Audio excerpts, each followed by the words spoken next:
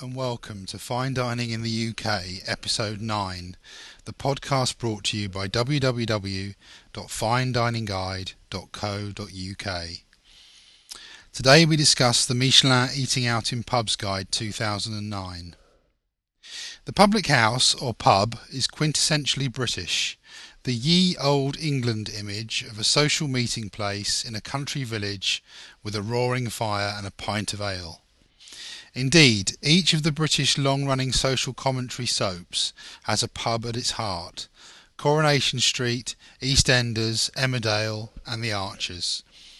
Literature famously says that were a church the soul of England, then the pub is her heart. Samuel Pepys.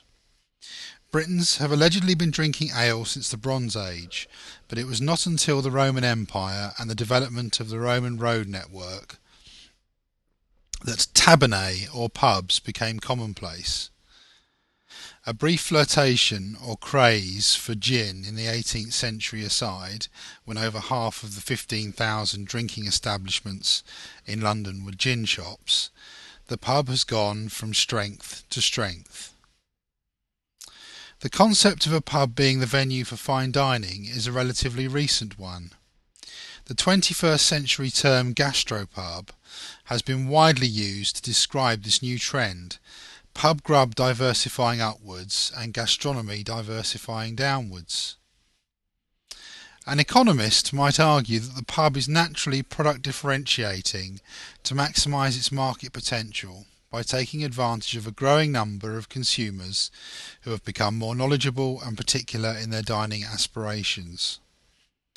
The natural result is a significant and growing overlap in the marketplace for fine dining restaurants and pubs, a trend that must have vexed the executives at the Michelin Red Guide. The Michelin Red Guide has been around for over a century and has been awarding the coveted stars since the mid-1920s. For decades, these establishments were plush, lavish affairs out of the affordability and comfort zone of the many and accessible only to the few. Michelin have been at pains to point out that the criteria used for awarding stars have always revolved around the same principle: the food on a plate, the food on a plate, and the food on a plate. Over the last 10 years, the rising quality of the food on a plate found in pubs left Michelin with little choice but to research a whole new field for potential inclusion in their Red Guide. This need was amplified by the other Michelin guiding principle of value for money. The impact of these overlapping markets has been significant. Fine dining restaurants have become more informal, relaxed, approachable and affordable. Many pubs, on the other hand, have become slightly more formal and expensive. The latter naturally so, as the sheer cost of fresh, high-quality raw ingredients has dictated price increases. Michelin made the recent groundbreaking decision to award a Michelin star to a pub. Today there are a handful, including the Star Inn in North Yorkshire, the Mason's Arms in Devon, and the Hand and Flowers in Buckinghamshire. Naturally, these three pubs, for example, are found in the 2009 Michelin Eating Out in Pubs Guide. So in a way, Michelin have taken a potential problem and turned it into an opportunity. Like pubs, they are part product differentiating and part diversifying into a new market. In Michelin terminology, the line between pub and restaurant fine dining is blurred further, perhaps as a deliberate reflection of the overlapping market, by the Red Guide introduction of the Bib Gourmand. Bib is short for Bibendum, the character created in 1898 from the imagination of the Michelin brothers André and Edouard, and the pen of cartoonist O'Gullop. Over the years, Bib, the one and only Michelin man, has become the group's mascot. In the Michelin Guide, Bibendum's head is a familiar, widely recognised red symbol. The Bib Gourmand symbol was created in 1997. It indicates a restaurant offering good food at moderate prices. For the 2008 guide, the price of a full meal, excluding drinks, is under £28, €40 in the Republic of Ireland. The Michelin Guide Great Britain and Ireland 2008 includes 133 Bib Gourmand restaurants, with a significant proportion of them pubs. A natural next step for Michelin was to take all that pub data that had been collected in conjunction with production of the Red Guide and use it as a springboard to diversify completely into a new pub guide. Hey presto, the Michelin Eating Out in Pub Guide was born. The 2009 edition contains information on 550 pubs.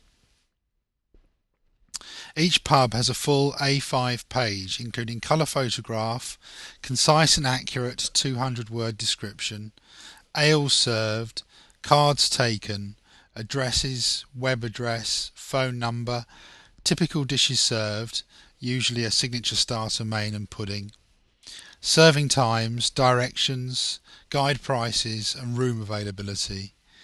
There are also useful symbols for whether there is an interesting wine list, alfresco dining, and even whether dogs are allowed. One might argue that it would add rather than detract to show whether the pub has a Bib Gourmand or Michelin star among the collection of symbols. Michelin choose to tread a different path and invent a new symbol, the green bib stamp with inspector's favourite. This is a very interesting departure, as its award is not exclusively dictated by food on a plate. The guide states that these pubs have at least one extra quality that marks them out, and that quality may be the delightful setting, the charm and character of the pub, the general atmosphere, the pleasant service, the overall value for money, or the exceptional cooking.